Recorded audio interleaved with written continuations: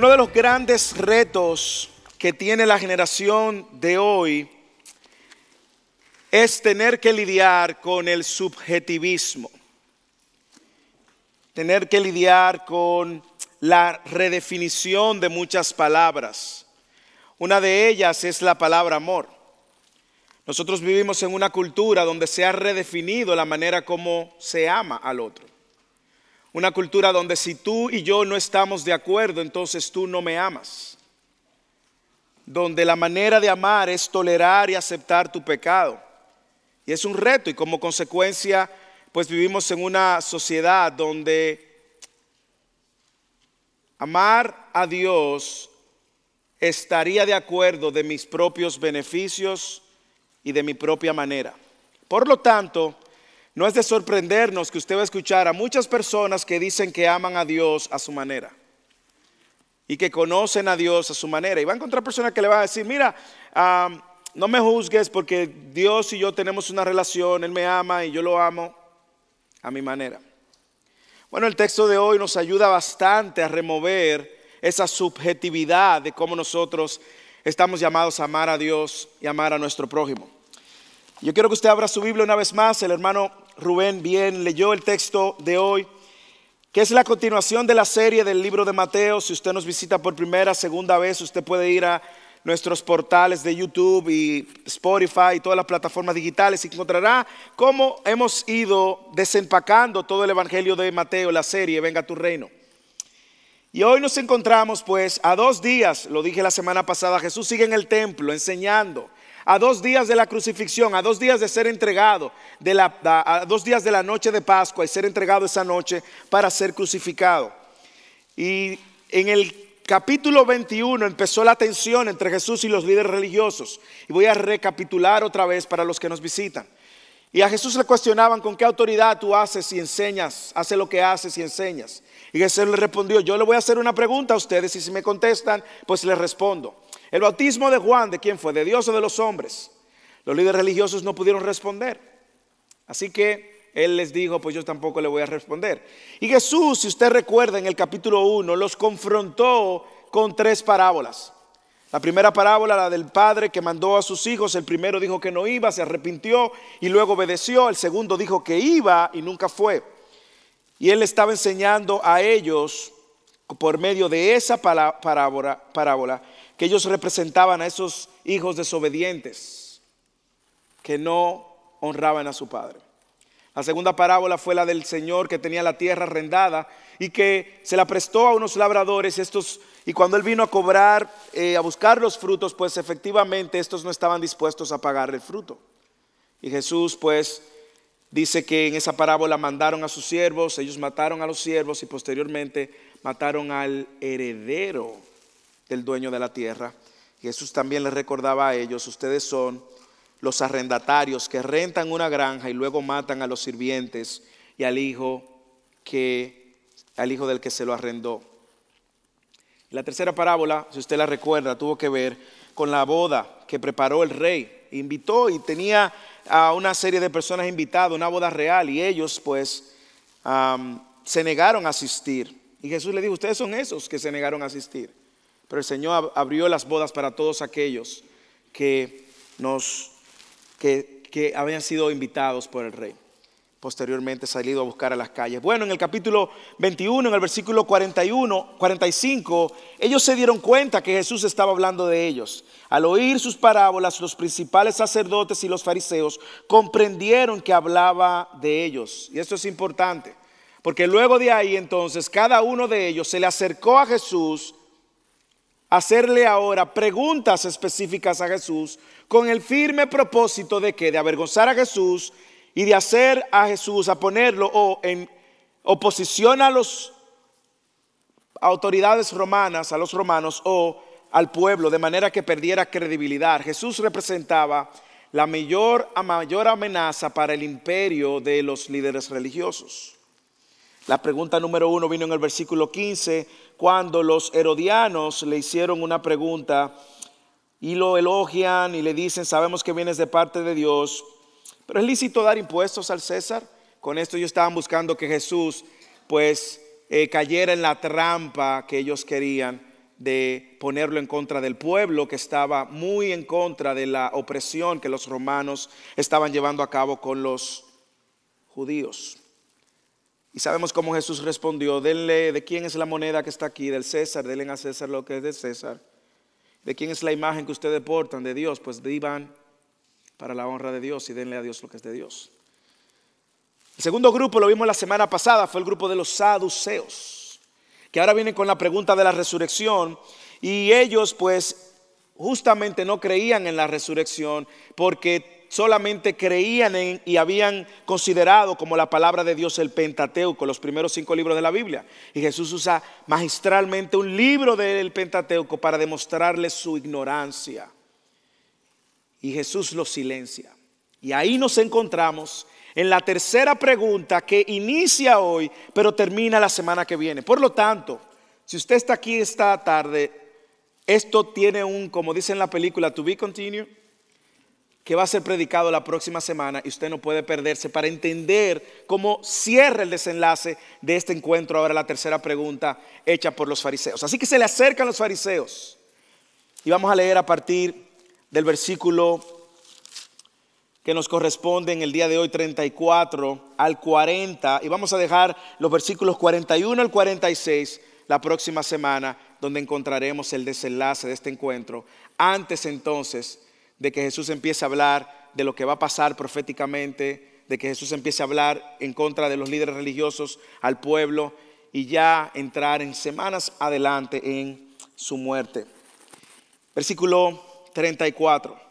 Al oír los fariseos que Jesús había dejado callados a los saduceos, se agruparon. Y uno de ellos, intérprete de la ley, para ponerle a prueba le preguntó, aquí está la motivación, ponerle a prueba le preguntó: maestro, ¿cuál es el gran mandamiento de la ley? Y él le dijo: amarás al Señor tu Dios con todo tu corazón, con toda tu alma y con toda tu mente. Este es el grande y el primer mandamiento. El segundo es semejante a este: amarás a tu prójimo como a ti mismo. De estos 2 mandamientos dependen toda la ley y los profetas. Jesús no duda en responder ante la inquietud de los fariseos, que oyeron que Jesús había callado y silenciado a los saduceos. Cuando leemos este texto hay una idea que Mateo quiere comunicar, y es que Jesús claramente le demuestra a los líderes religiosos la manera como se cumple toda la ley y los profetas. Le deja muy claro que es amando a Dios con todo tu ser y amando a tu prójimo como a ti mismo. Y de esa idea que Mateo quiere comunicar, nosotros aprenderemos justamente el llamado que tenemos como cristianos a amar a Dios con todo nuestro ser y amar a nuestro prójimo con los estándares que Dios nos ha dado. Así que, ante la pregunta, ¿cómo cumplo la ley y los profetas? Aquí están las 2 respuestas.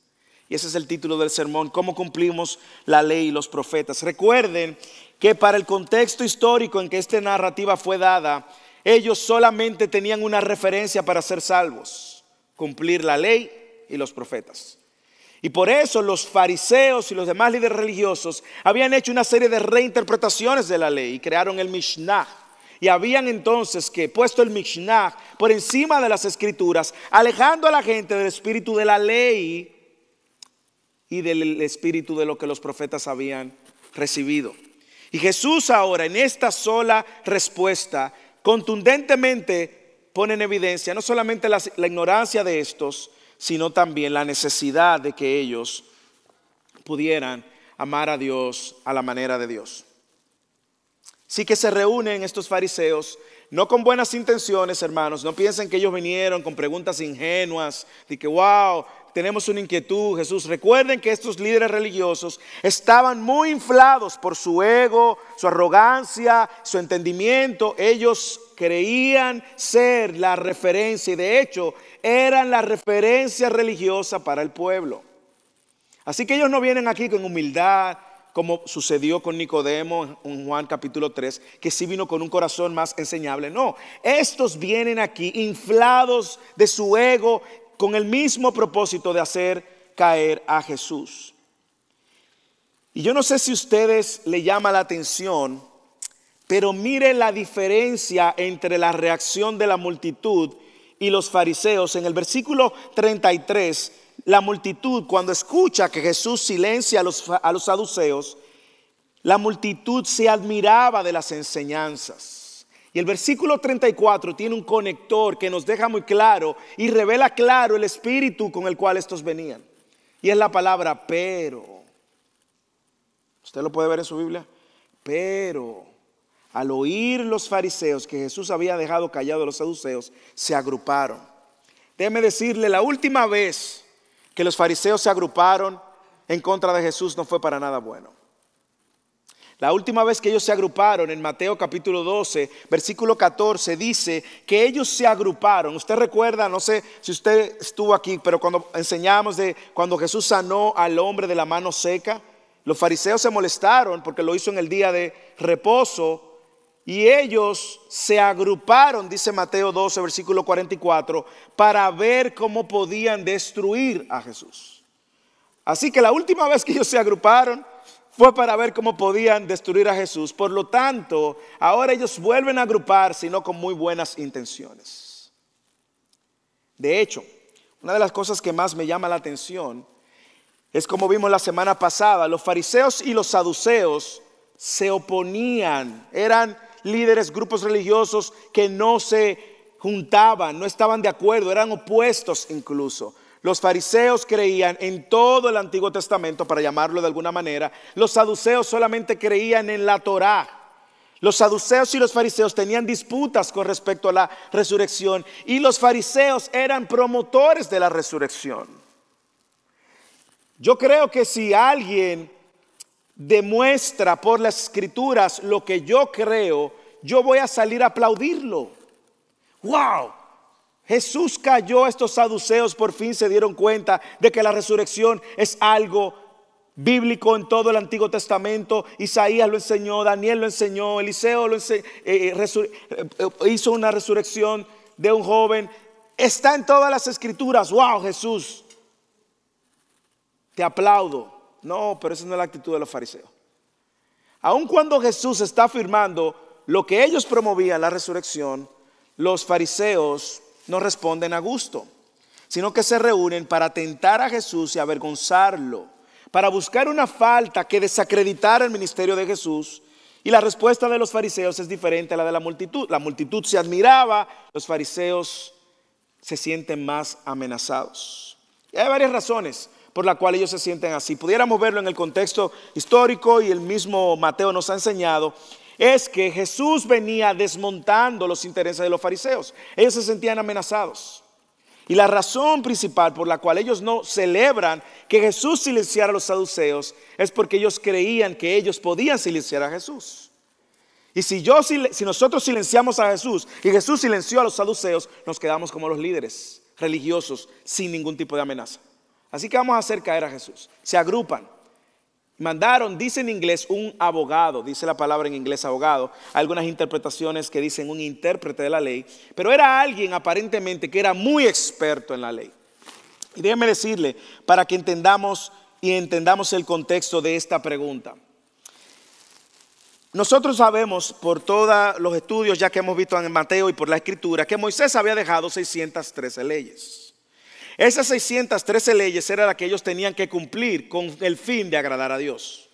Esas 613 leyes, los fariseos la habían clasificado en leyes ligeras, light, y leyes pesadas o heavy, ¿verdad? Leyes de peso. Habían de esas 613 leyes, 248 que eran leyes positivas y 365 que eran leyes negativas, es decir, decías no hagas, no hagas, no hagas, no hagas, no hagas, no hagas, ¿ok? Estas 613 leyes ellos la clasificaban y tenían unas que tenían más peso que otras. Así que cuando el intérprete de la ley viene con esta pregunta, no es haciéndole una pregunta cualquiera. Es que en el mundo de todas las leyes que ellos sabían, ellos necesitaban saber, a ver Jesús, ¿cuál es la que más peso tiene para ti? Si Jesús erraba en esa respuesta, ellos iban a tener argumentos suficientes para denunciar a Jesús o como un maestro falso o como una persona que no conoce la ley para estar enseñando acerca de la ley en el templo. Recuerde que todo esto está sucediendo en el templo. De hecho, si usted lee el capítulo 26 más adelante, dice que cuando Jesús terminó todas estas palabras, dijo a sus discípulos: sabéis que dentro de 2 días se celebra la Pascua y el Hijo del Hombre será entregado y crucificado. O sea, todo esto está sucediendo en el templo cuando Jesús empezó la enseñanza. Así que si Jesús cerraba en esta pregunta, entonces ¿quién eres tú para estar enseñando de la ley si tú no sabes cuál es la ley que tiene más peso? Y me encanta ver a Jesús, la manera tan directa, precisa, así como le respondió a los herodianos, así como le responde a los saduceos. Jesús viene y va al corazón de su religión de nuevo. Y cita Deuteronomio capítulo 6, versículos 4 y 5. Lo que se conoce como el Shema, que es la oración que todo judío ortodoxo a la fecha, hoy, hace 2 veces al día. Así que en Deuteronomio capítulo 6, versículos 4 y 5, Jesús cita entonces Deuteronomio diciéndole estas palabras: escucha Israel, el Señor es nuestro Dios, el Señor uno es. Amarás al Señor tu Dios con todo tu corazón, el texto que leímos al principio, si usted estuvo temprano, con toda tu alma y con toda tu fuerza. Y como dije, esta era y ha sido la oración que más ha permanecido a través de la historia del pueblo de Israel hasta esta fecha hoy. De hecho, Deuteronomio, para los que están viniendo al instituto los miércoles, aprendimos que es reconocido como la segunda ley, porque es el libro que se da a la generación, no que pereció en el desierto, sino a la generación que iba a entrar a la tierra prometida. Y cuando usted lee el libro de Deuteronomio, va a encontrar el énfasis que Dios hace una vez más para esta próxima generación. Recordar, y los padres enseñarle a sus hijos y los hijos de los hijos, y mantener de generación en generación la verdad de que amarás al Señor tu Dios con todo tu corazón, con toda tu alma, con toda tu mente y con todas tus fuerzas. Así que cuando venimos a la pregunta de cómo cumplo toda la ley, el primer respuesta es con todo tu ser. El primer punto es con todo tu ser. Esa es la manera como lo vas a amar. Y cuando Jesús responde de esta manera, Jesús está recordándole 2 cosas. Y yo quiero que usted grabe esto en su corazón.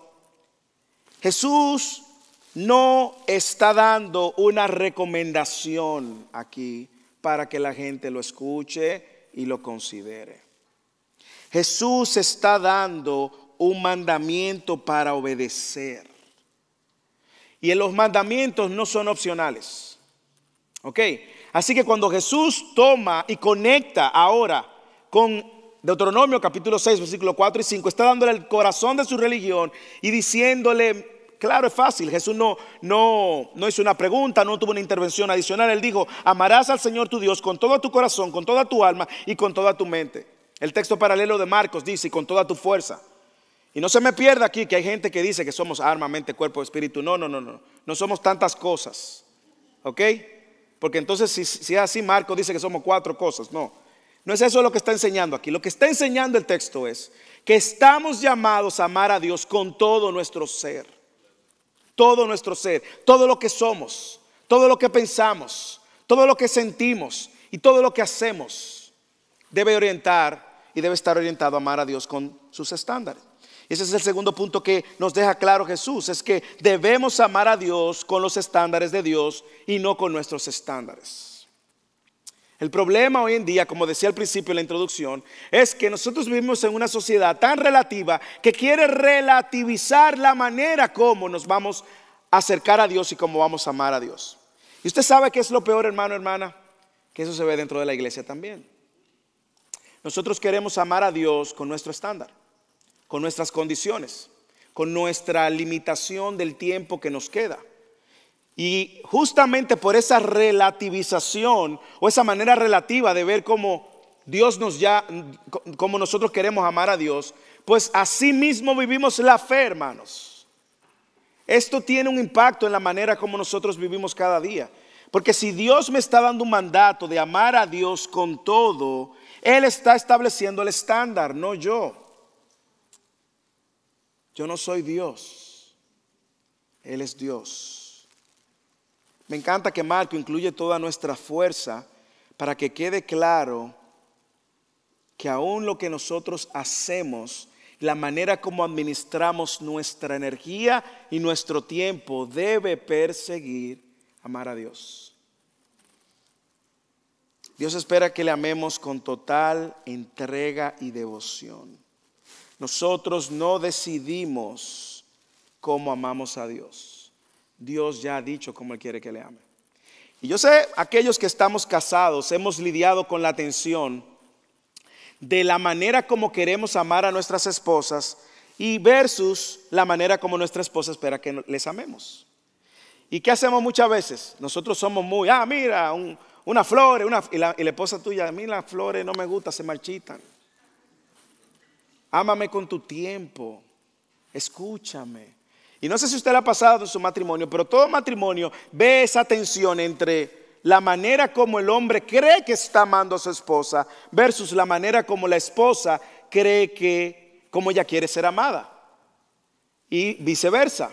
La mujer entiende que hay una manera de amar al esposo y el esposo tiene otro canal y otra frecuencia diferente.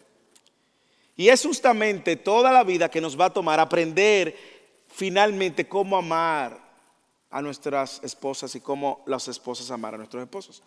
Bueno, yo les puedo decir que he aprendido, a mi esposa le encanta que lave los platos sucios. Ella entiende, cada vez que estoy ahí lavando los platos sucios, ella entiende, ella me dice estas palabras literalmente, wow, este arreglo de flores, refiriéndose a la expresión de amor para ella. Y quiero que usted sepa algo, no me pesa lavar los platos. O sea, que estamos ahí en un acuerdo feliz. Porque si fuera una carga, entonces pasaría de ser un esposo, un esclavo, ¿cierto?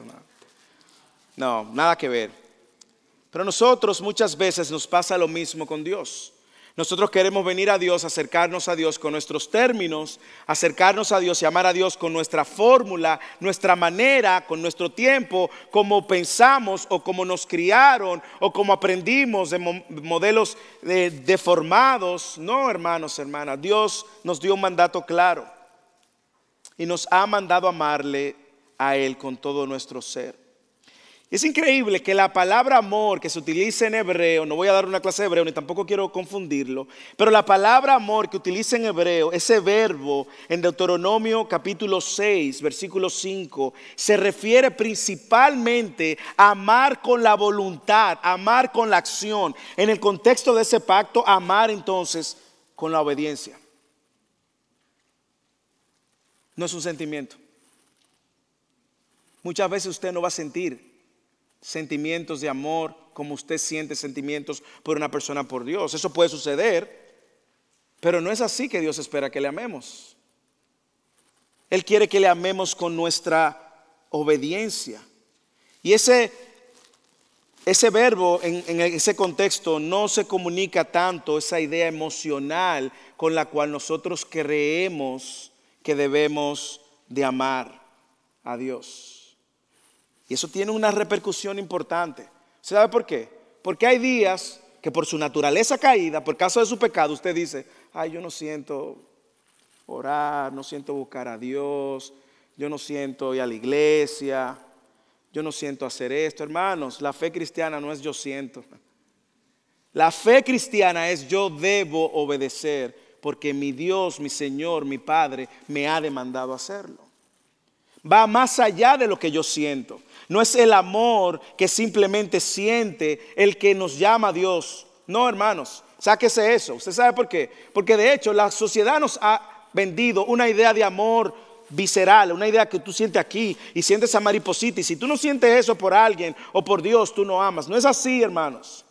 Dios espera que le amemos con todo, un amor que se compromete a obedecerle más que a sentirlo. Y eso es importante.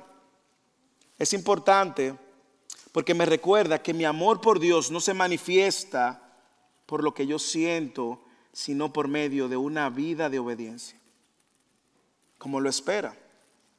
Así que nos quede claro, se ama a Dios con los estándares de Dios.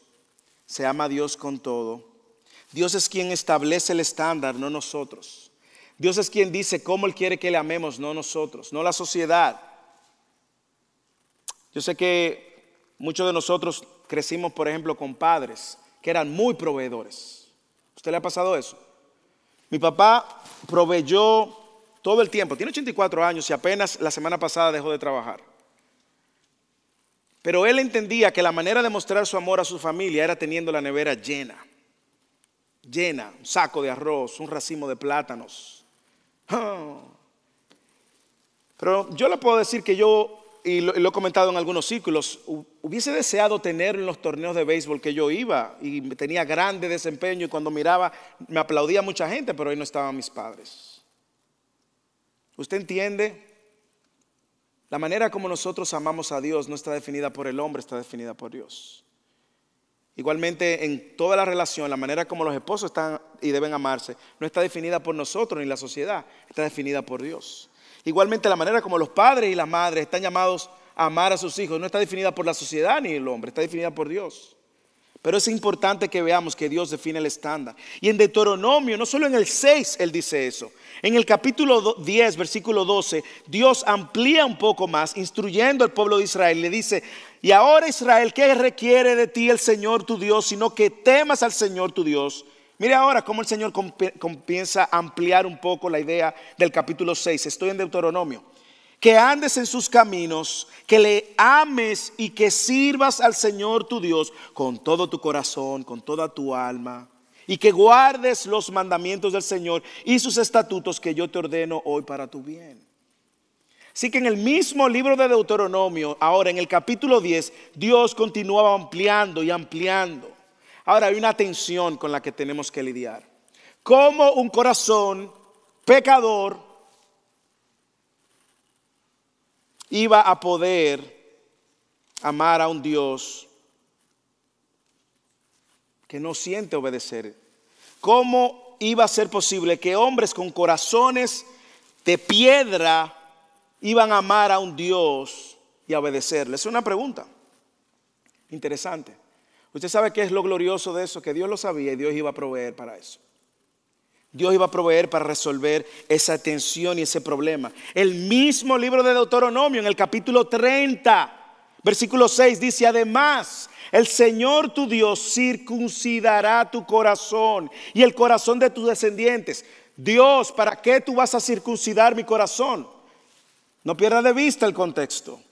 Para el pueblo de Israel solo existía una circuncisión. ¿Ok? La que Dios le había mandado por un pacto a Abraham hacer a todos los hijos, hombres. ¿Ok? Y ahora, ¿cómo que para qué Dios tú vas a circuncidar nuestros corazones? Mire lo que dice el versículo. Para que ames al Señor tu Dios con todo tu corazón, con toda tu alma, a fin de que vivas. Qué gloriosa noticia es saber que Dios también iba a proveer el medio, el mecanismo para nosotros poder obedecerle. Él no nos iba a dejar solamente con el mandato, sino también que iba a proveer un medio. ¿Y cómo eso lo hizo posible? Por medio de Cristo. Por medio de Cristo. No me crea, escucha el texto. Colosenses capítulo 2, versículo 11 al 14. Escucha. Versir. En Él, ¿en quién? En Cristo. Fuisteis circuncidados con la circuncisión no hecha de manos al quitar el cuerpo de la carne mediante la circuncisión de Cristo, habiendo sido sepultados con Él en el bautismo, en el cual también habéis resucitados con Él por la fe en la acción del poder de Dios que le resucitó de entre los muertos. Y cuando ustedes estaban muertos, Moisés Gómez estaba muerto en tus delitos y en la incircuncisión de vuestra carne, os dio vida juntamente con Él. ¿Cómo? Habiéndonos perdonado todos los delitos, habiendo cancelado el documento de la deuda que consistía en decretos contra nosotros y nos eran adversos, y lo ha quitado en medio de nosotros, clavándolo en la cruz. Hermano, Cristo lo hizo posible. Ahora usted entiende, Él nos manda a amar y nos faculta amarles. Él nos manda a amarlo con todo y nos faculta amarlo con todo, hermanos.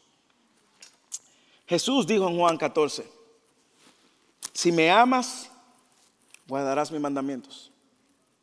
Juan 14, versículo 15. Amamos a Dios porque Él nos ha facultado a amarle. Eso es lo que dice Primera de Juan. Nosotros amamos a Dios porque Él nos amó primero. ¿Usted ve el orden? El hombre sin Cristo es imposible de poder amar a Dios con todo. Pero el hombre en Cristo está llamado, facultado a amar a Dios con todo. No es una opción. Por lo tanto, antes de preguntarle si usted ama a Dios, la pregunta es si usted está en Cristo. Porque si usted está en Cristo, el Espíritu de Dios vive en usted. Su corazón ha sido circuncidado. Más aún, Ezequiel 36, 24, 25, 26 dice que Él cambió ese corazón de piedra, puso un corazón de carne. ¿Para qué? Dice que para que podamos obedecerles y ser su pueblo. ¿Usted está en Cristo? Amén. Ok, segunda pregunta. ¿Usted ama a Dios con los estándares de Dios? No hay excusas.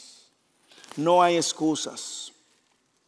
No es si tú dices que amas a Dios, lo sabemos. Mateo 7 nos recordó, no todo el que dice Señor, Señor. No es si tú dices que amas a Dios, es si tú muestras una vida por medio de tu obediencia que refleja tu amor por Dios.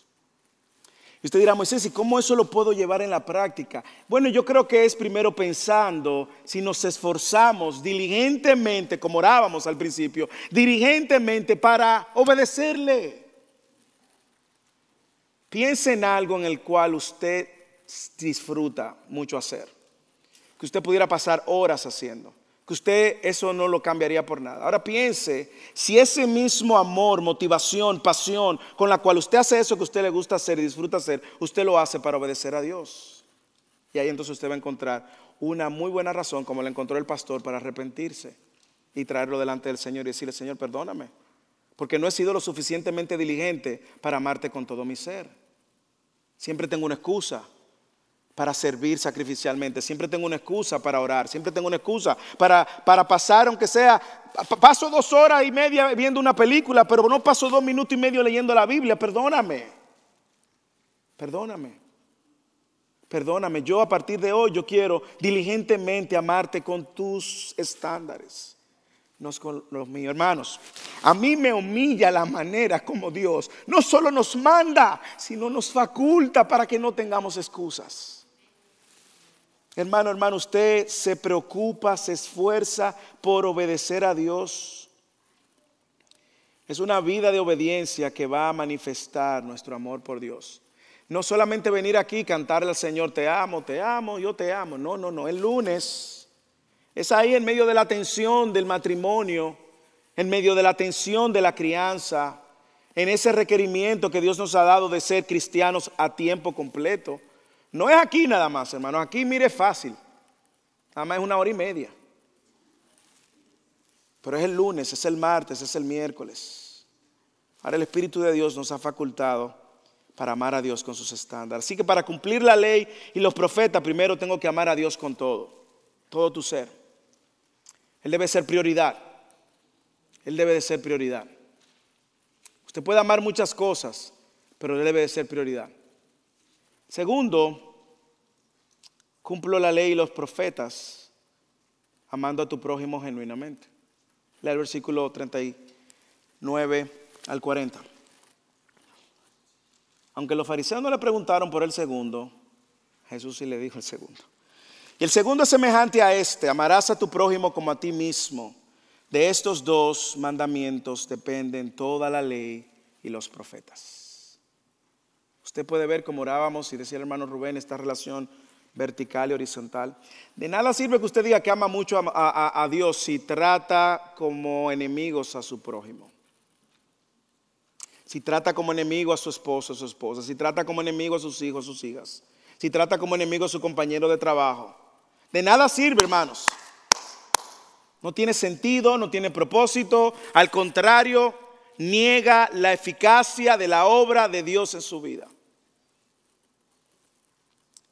Y es interesante que Jesús, cuando está respondiendo, Jesús en este mandamiento, donde Él dice, y el segundo es semejante, Él está incluyendo los primeros 4 mandamientos de los 10 mandamientos van hacia tu obediencia a Dios, y los 6 mandamientos siguientes van en tu obediencia amando al prójimo. O sea, y de hecho las 613 leyes que existen buscan una de dos cosas: o mostrar tu amor a Dios o tu amor al prójimo. Porque no existe tal cosa con que Dios, yo soy tu favorito, y el hermano, usted lo trata con la punta del pie. Como dije, Jesús trae un segundo mandamiento que viene de la mano de un primer mandamiento. Es como si Jesús le dijera: tú sabes cómo luce amarme a mí en la práctica, amando a tu prójimo. Amando a tu prójimo. Y no solo amar al prójimo, sino amarle como uno mismo. ¿Y por qué Jesús usa eso? Bueno, porque yo estoy seguro que usted no permitiría que nadie le ofenda. Usted se cuidaría mucho de ofenderse a sí mismo, dejar que alguien le ofenda. Bueno, pues usted debe de cuidar de ofender al otro o lastimar al otro, porque usted no permitiría que nadie lo haga con usted.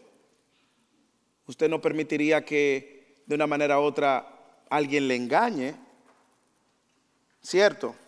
Bueno, de la misma manera usted no debe engañar a otro. Usted no permitiría que alguien entrara a su familia o usted fuera para serle infiel a su pareja. Usted dice: ok, voy a dejar que ese compañero de trabajo se vaya con mi esposa para que y tengan un affair. Usted no lo permitiría. De la misma manera tampoco lo haga con otro. Ahora, ¿por qué Jesús adiciona esto a los fariseos que le preguntaban por el mayor y Jesús le dice: el segundo es semejante? Bueno, recordemos algo en el contexto de Mateo. Los fariseos rechazaban al prójimo. Los fariseos amaban selectivamente. Los fariseos amaban a quienes representaban, quienes cumplían con sus estándares. Pero el que era enfermo, prostituta, colector de impuestos, lepra, ciego, no. Esos están bajo la maldición de Dios y esos no tienen ningún tipo de esperanza de encontrarse con Dios. Y lo hemos visto en la serie de Mateo. Por lo tanto, ellos no consideraban a toda aquella persona enferma, pobre, segunda clase, cobrador de impuestos, prostituta, pecadores. Ellos no lo consideraban como su prójimo. Para ellos no eran su prójimo. Y si algo que Jesús le ha enseñado consistentemente es que esos son sus prójimos. Esos son el prójimo también a quien Él vino a llamar y vino a rescatar. Más aún, esos pecadores no tenían ningún tipo de esperanza de acercarse con Dios. Y no es la primera vez que Jesús hace referencia al mandamiento de amar al prójimo. Recuerde, si usted ha estado en la serie, recordará que en Mateo 7, cuando Jesús estaba hablando del sermón del monte, Él lo dijo con estas palabras: por eso, todo cuanto queráis que os hagan los hombres, así también haced vosotros con ellos, porque esta es la ley y los profetas. En el sermón del monte Jesús lo dijo. ¿Dónde más Jesús lo dijo, si usted se recuerda? En el encuentro del joven rico. Cuando el joven rico le dice: ¿qué tengo que hacer para tener la vida eterna? Y Jesús le dijo: obedece, guarda los mandamientos. Y le dijo: ¿cuáles? Y Jesús le dice: no matarás. Y empieza a decirle algunos y le dice: y amarás a tu prójimo como a ti mismo. Ahí mismo Jesús se lo dijo. ¿Y qué pasó con el joven rico? El joven rico dijo: yo he cumplido todo eso. Y Jesús le dijo: cierto, tú has cumplido todo eso. Ok, vende todo lo que tienes entonces y dáselo a los pobres si tú amas al prójimo. Y sígueme. ¿Y qué pasó? No lo hizo. El joven rico amaba más su dinero que a Dios y a su prójimo. El cuadro no es diferente para los líderes religiosos y muchas veces no es diferente para nosotros. Muchas veces amamos más nuestra reputación que al prójimo. Amamos más nuestra posición social que al prójimo, amamos más la tradición que al prójimo, amamos más nuestra burbuja que al prójimo y consecuentemente no estamos obedeciendo el segundo mandamiento. ¿Se lo inventó Jesús ese mandamiento? Claro que no. Jesús le está citando Levíticos 19, 18. Déjeme leerlo para usted. No odiarás a tu compatriota en tu corazón.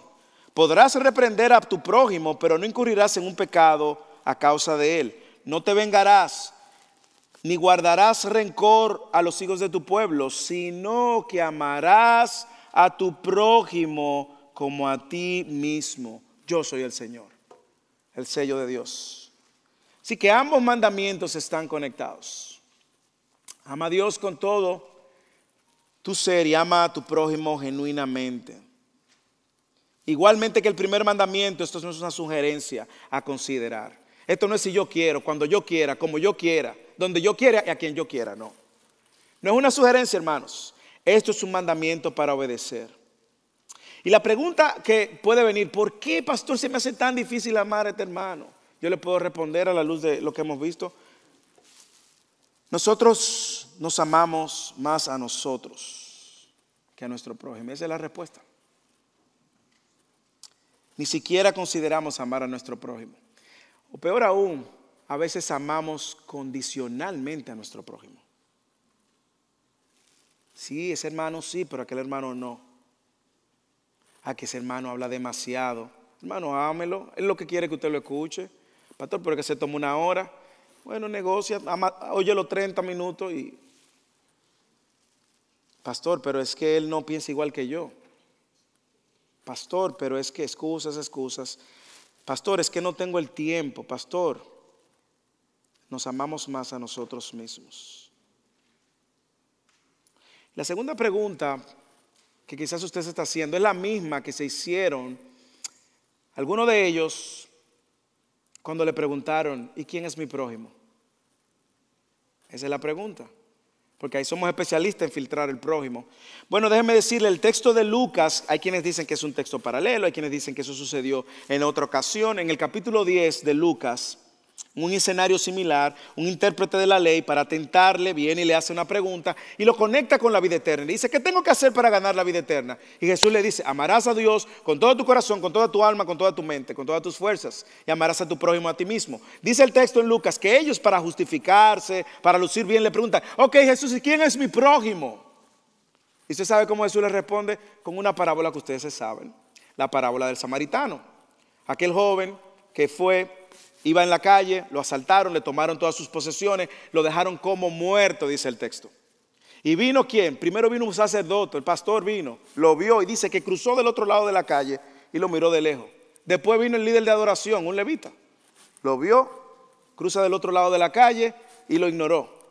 Y después vino uno que culturalmente era su enemigo, un samaritano, uno de Samaria. Y dice que aquel hombre lo toma, lo monta en su cabalgadura, en el caballo, burro, lo que tuviera, yegua, no sabemos. Pero lo monta, lo lleva a una posada, lo cuida por un tiempo, lo sana, venda sus heridas. Al día siguiente pagó, o sea, se quedó con él toda la noche. Al día siguiente pagó y le digo al del mesón, cuídalo y todo lo que él gaste cuando yo regrese te lo pagaré. Y luego Jesús le pregunta al intérprete de la ley, ¿cuál de ellos, de estos tres, demostró ser el prójimo del que cayó en manos de los salteadores? Y él dijo, el que tuvo misericordia de él. Jesús le dijo, ve y haz lo mismo. Ahora déjeme aclarar algo. Jesús está asociando la palabra prójimo con una persona que tiene misericordia. Pero más aún, Jesús está asociando la palabra prójimo como el que actúa la misericordia indiscriminadamente. Aquel que teniendo una necesidad, usted extiende misericordia. Aquel a quien requiere compasión, usted extiende compasión. Aquel que está en medio de una situación, usted extiende amor y cuidado. Le agrade, no le agrade, sea de tu círculo de amigos o no. El amor al prójimo está determinado por el estándar de Dios. Y me encanta que Lucas dice, ¿cuál de estos tres piensas tú que demostró ser el prójimo? Demostró ser el prójimo. Y él dijo, el que tuvo misericordia. Quien demostró ser el prójimo es una persona que en sí mismo lleva consigo la acción de amar por medio del ejercicio y la práctica de la compasión. Así que cuando Dios me dice ama a tu prójimo como a sí mismo, está hablando de haciendo, actuando y también ama incondicionalmente. Tú no tienes que ponerle un label a la persona a quien tú vas a amar. El llamado es amar.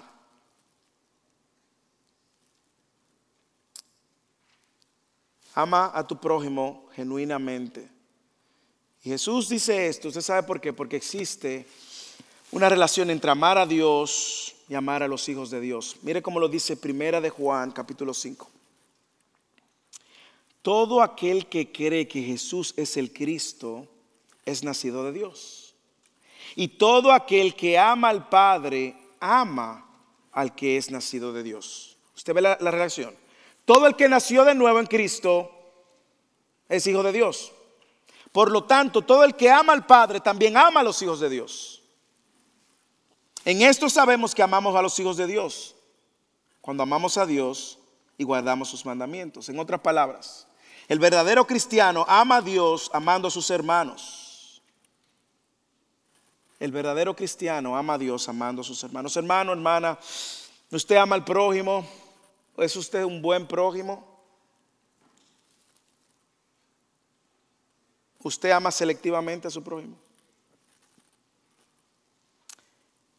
Déjeme hacerle la pregunta diferente. ¿Existe alguien en esta iglesia o fuera de esta iglesia a quien usted como hijo de Dios le cuesta amar?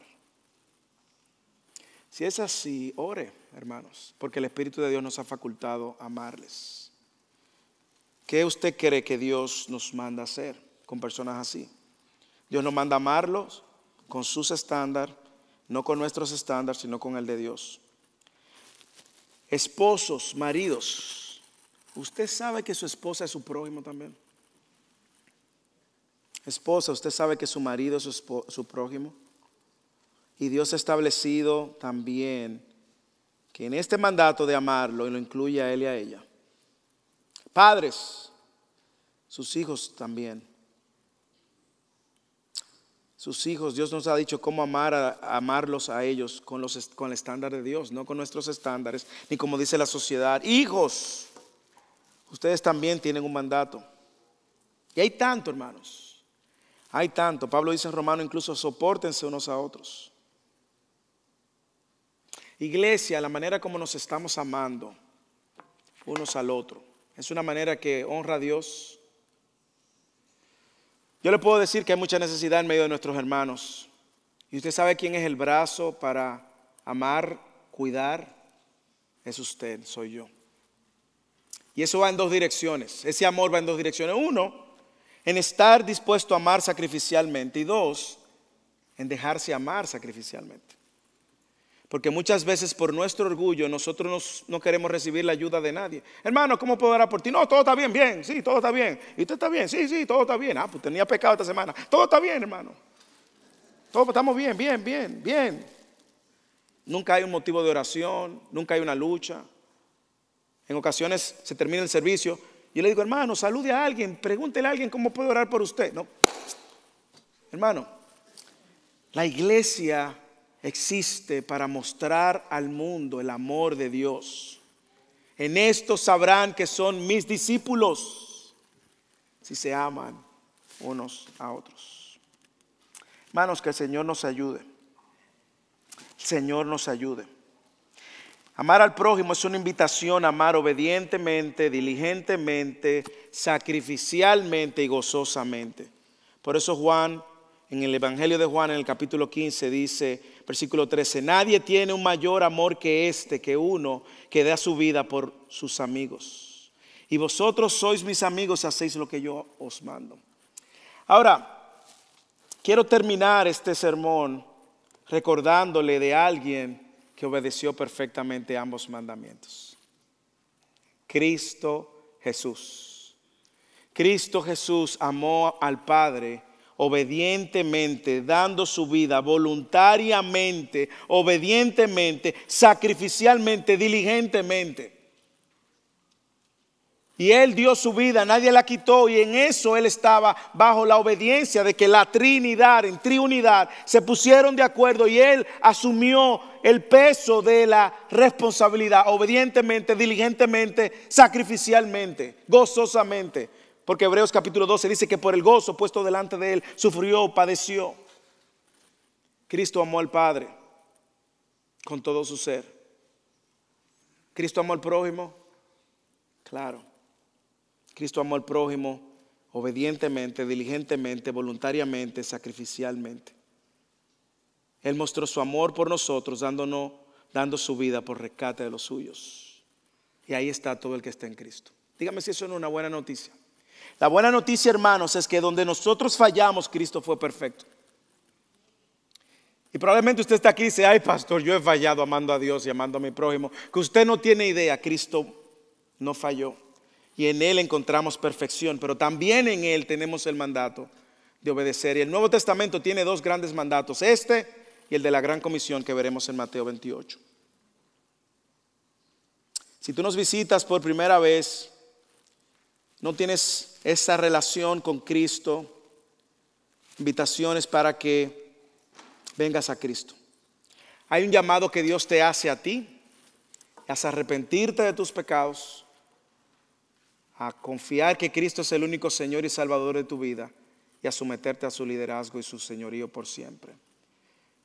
Pero debes de reconocer tu necesidad y tu incapacidad de salvarte por ti mismo. Así que si tú nos visitas por primera vez, Dios te llama a arrepentimiento.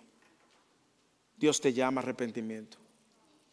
Y tu responsabilidad es responder con un sí, Señor, heme aquí. Oremos, hermanos.